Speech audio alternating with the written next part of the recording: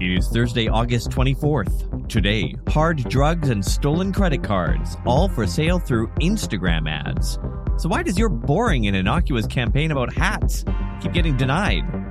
Also, one company pays a big price for playing loose with emailed account notifications, how Europe's incoming laws might help you snoop on your competitors, and the distinct lack of gray in ad creative.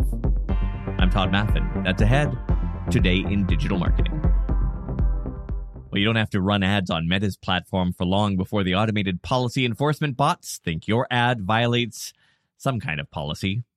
It's become a rite of passage, really. If you've never been on the receiving end of an ad takedown, are you really a media buyer?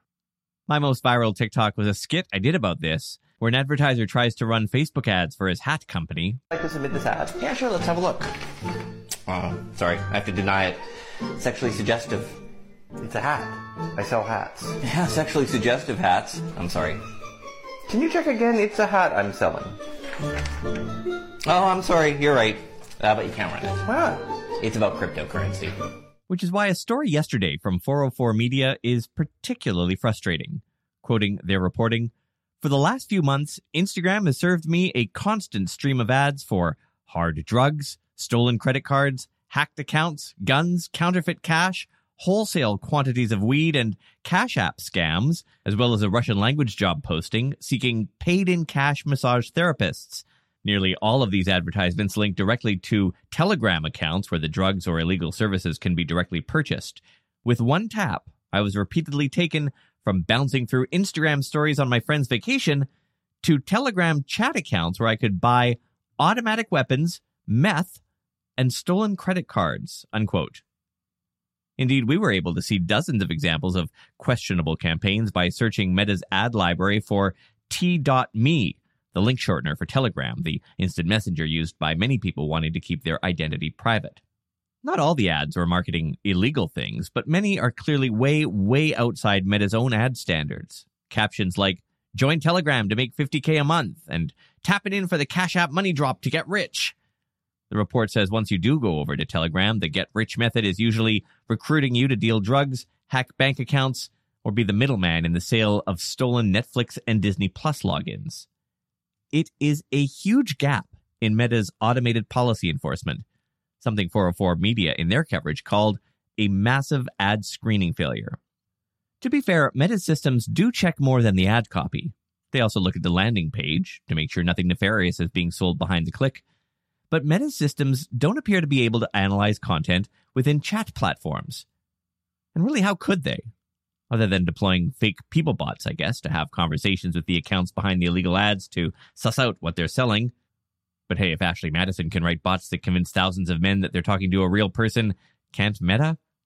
If nothing else, it does seem like Meta's basic image recognition isn't even working right. Karan Lala, a former engineer on Facebook's integrity team, told 404 Media, quote, "There's things like weed photos, something that should be just getting caught. If I were an engineer on the integrity team, I would want to know why our systems aren't catching them," unquote. Worse, it seems Instagram's discovery algorithm is even involved. Quoting the 404 piece again, "Since clicking on one of these ads, I've been bombarded with hundreds of Instagram ads for illegal services and drugs. Nearly all these advertisements link to Telegram accounts. At one point, I was asked by Instagram if I, quote, want more or less of your ads to be like this, unquote, beneath an advertisement that featured blank credit cards and stacks of cash, unquote." It's hard to know how long this has been going on since Meta's ad library only shows ads that are actively in distribution. We asked Meta for comment this morning. They opened our email, but we did not hear back by deadline. You've probably seen these emails before. They're from a company you've done business with, but they're nothing you want to see. So you go look for the unsubscribe link at the bottom. But there is none. Instead, there's a note saying you can't unsubscribe from these kinds of emails because they're not marketing, they're important updates about the status of your account. It is true that in many jurisdictions, anti-spam legislation has a carve-out for legal notices, privacy policy updates, critical information, and so on. Things you can't unsubscribe from unless you delete your account from the service entirely. But it is a bit of a gray area.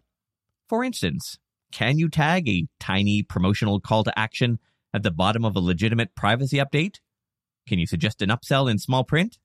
Well, the American credit reporting agency Experian, as the kids say, f***ed around and found out.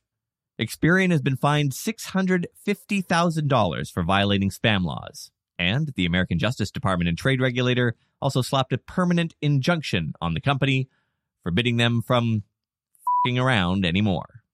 From The Verge, quote, if you've been unlucky enough to receive Experian spam, you may already know the format. A new car has been noticed on your account. Please confirm it. You need dark web monitoring to protect you. Or that old classic, boost your FICO score. When you log into your account, you're treated to a page that wants you to upgrade your account or sign up for a loan, unquote. Indeed, email shown in court documents actually have the audacity to start with, this is not a marketing email. There is no unsubscribe link, only a note that customers can update some alerts and communications preferences, but will still, quote, receive notifications like this one on account status. A new study finds that of the marketers currently using X or Instagram, 80% said they will try Meta's new Threads app, even though they realize this will fragment their social outreach. The numbers come from Capterra's 2023 social media landscape survey. We have a link to that report in our newsletter, which you can subscribe to for free by tapping the link in the show notes. 66% say they think Threads will weaken the marketing potential of Instagram and Facebook. And more than 2/3 of marketers say their brand has indeed created an account on at least one upstart Twitter competitor, like Mastodon or Blue Sky. Quoting a marketing analyst at Capterra, experimenting with new social media platforms should be encouraged, but avoid overcommitting. Marketers need to assess whether they're equipped to manage another platform, if the app delivers on safety and security, and if the platform offers must-have capabilities or features, unquote. Their study found 52% of marketers polled said they were likely to use Threads because they believe it has better user safety and security.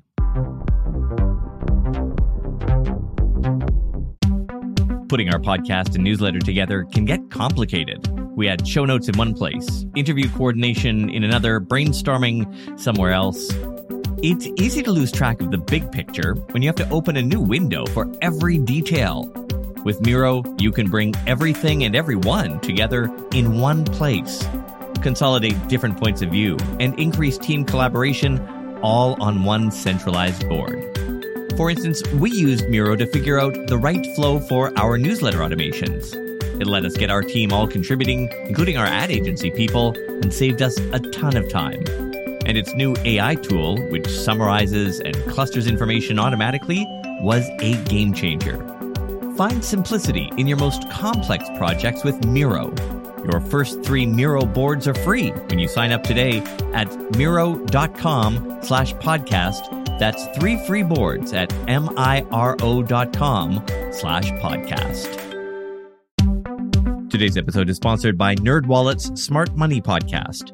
NerdWallet's trusted financial journalists use fact-based reporting for some much-needed clarity in the finance world, helping you make smarter decisions with your money. And if you like the format of this podcast, you will love theirs. It's packed with information, but it's brief. Last week, they had a great rundown on car prices. Not just the numbers, but why car prices moved, how weather affects that market. It was super interesting. They also cover things like boosting your credit score, putting money away for retirement, saving on travel, and so on. So yeah, listen to NerdWallet's Smart Money Podcast on your favorite podcast app. Future you will thank you. Web traffic coming from X, formerly Twitter, has declined sharply in the past year. The parent company of WordPress says traffic from X to a sample of large and small news websites fell by an average of 24% from the first half of last year to the first half of this year. A source of the New York Times told Digiday they'd seen a sharp drop since X started throttling links to the news site, artificially adding a 4 to 5 second delay before the site loaded. It's not clear why X implemented those delays on the Times and a handful of other news sites and competitors, but I don't think you need a PhD in psychology to understand how Elon Musk thinks. Several months ago, Twitter inaccurately labeled several national public broadcasters like America's NPR and Canada's CBC as state-owned media. Both those large networks stopped posting on Twitter and have not returned, despite the labels being removed. As for regular websites, like the kind brands and marketers manage, those too are seeing drops in traffic, as X's user base and engagement continues to fall. An executive at a large lifestyle site told Digiday this week they saw traffic from X drop by 72% year over year, but they weren't really concerned because traffic from X now only accounts for 2% of the company's organic traffic this year. That's half of what it was last year. Statistica forecasts that X will end the year with 4% fewer monthly active users than it had at the end of last year. Also still dropping, advertisers. A Media Radar analysis found that of the 3,100 brands left advertising on X in May, remember that's the month the company gained a new CEO from the ad business, 34% chose not to return in June. As new European legislation takes effect tomorrow, the rest of the world is gaining some ad platform enhancements. The new Digital Services Act is forcing the hand of many large social platforms, requiring them to be more transparent, particularly in paid promotions and influencer disclosures. And that could be a benefit to you if you're interested in checking out what your competitors are up to. Here's a quick rundown of the announcements in that space this week. Meta now lets you track branded content campaigns in its ads library, so you'll be able to see how other brands are using influencer marketing across Facebook and Instagram. You can find it on the front page of the ads library under the button reading Go to Branded Content. You'll be able to enter the platform, the date range, and the brand or competitor name. This addition to the ads library is available globally. The same can't be said for Google's update this week, which they are restricting to only Europe. In fact, not much can be said about Google's plans at all because they were awfully vague about how they'd be updating their tools for the incoming DSA. Google's VP of Trust and Safety would only say in a blog post that they'd be expanding their Ads Transparency Center, but didn't say how. There was some talk about expanding its annual transparency reports and maybe updating its appeals processes. And Snapchat yesterday said it would let users opt out of content personalization in the Discover and Spotlight tabs, add some new ad campaign insights, and increase transparency around audience targeting. But those updates, again, only for users and advertisers in the EU and UK. They'll also start providing more detail around why content was removed and how to appeal, and they say they're building their own ads library, which again, for the time being, will only include European ad campaigns. If you've noticed a change in your LinkedIn feed lately, it could be because of some algorithm changes discovered by researcher Richard Vanderblom.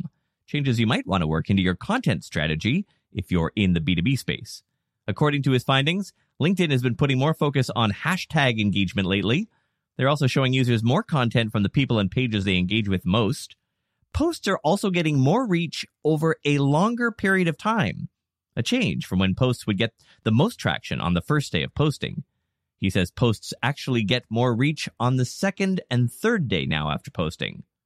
LinkedIn did say recently it updated its feed algorithm to pull in more engagement signals. They did mention the hashtag specifically. Or, as the company said, quote, embeddings represent high-dimensional categorical data in a lower-dimensional continuous space, capturing essential relationships and patterns within the data while reducing computational complexity, unquote. All right, then. What did we say again about letting the engineers write the blog posts? So, takeaways? You should probably be adding hashtags to your LinkedIn posts from now on, and even have your brand jump in on discussions that are happening between others, since that too appears to be affected.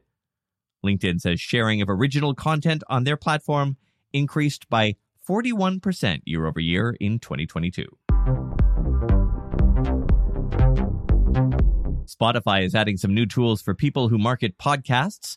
Podcasters will soon be able to feature one episode more prominently on their show page, guiding first-time listeners to their best starter content. They're also adding something called Host Recommendations, where you can choose up to 2 pieces of content from other creators on Spotify, like a different podcast or music album or playlist or audiobook, and pin them to the top of the More Like This tab. For podcasters using Spotify Open Access through partners like Patreon or Supporting Cast, you'll be able to activate a promotional banner on your show page. Starting this October, you'll also be able to select your podcast's preview clip that appears on the home feed and podcast and shows subfeed. And you will soon be able to see the total number of impressions for your show and the individual episodes over a 30-day period, including trending data and a breakdown of where on Spotify the impressions came from. And finally, people over 60 make up 16% of the population and have 25% of the world's spending power, but a new study has found they're barely in ads. The data platform CreativeX looked at 126,000 ads from different industries like food and healthcare and alcohol and found that only 4% of people in ads are over 60 years old. Of those people, fewer than 1% were shown as business leaders or even professionals. Most were shown in family settings. It's not just ads. The American AARP Association found that 1/3 of the U.S. population is over 50, but they're only in 15% of media images. We came here to turn it out and turn it up. Nothing to say here except thanks for listening. I'm Todd Maffin. See you tomorrow. Rap in my veins, I will never change, learn to play this game. On stage, gotta bring my game. No way I'ma lose my name, gon' bring. Show me what you working with. Every verse clean, won't curse a bit. Download, stream, and purchase it. Say goodbye to your credit card rewards. Greedy corporate mega stores, led by Walmart and Target, are pushing for a law in Congress to take away your hard-earned cash back and travel points to line their pockets. The Durbin-Marshall credit card bill would enact harmful credit card routing mandates that would end credit card rewards as we know it. If you love your credit card rewards, tell your lawmakers, hands off my rewards. Tell them to oppose the Durbin-Marshall credit card bill.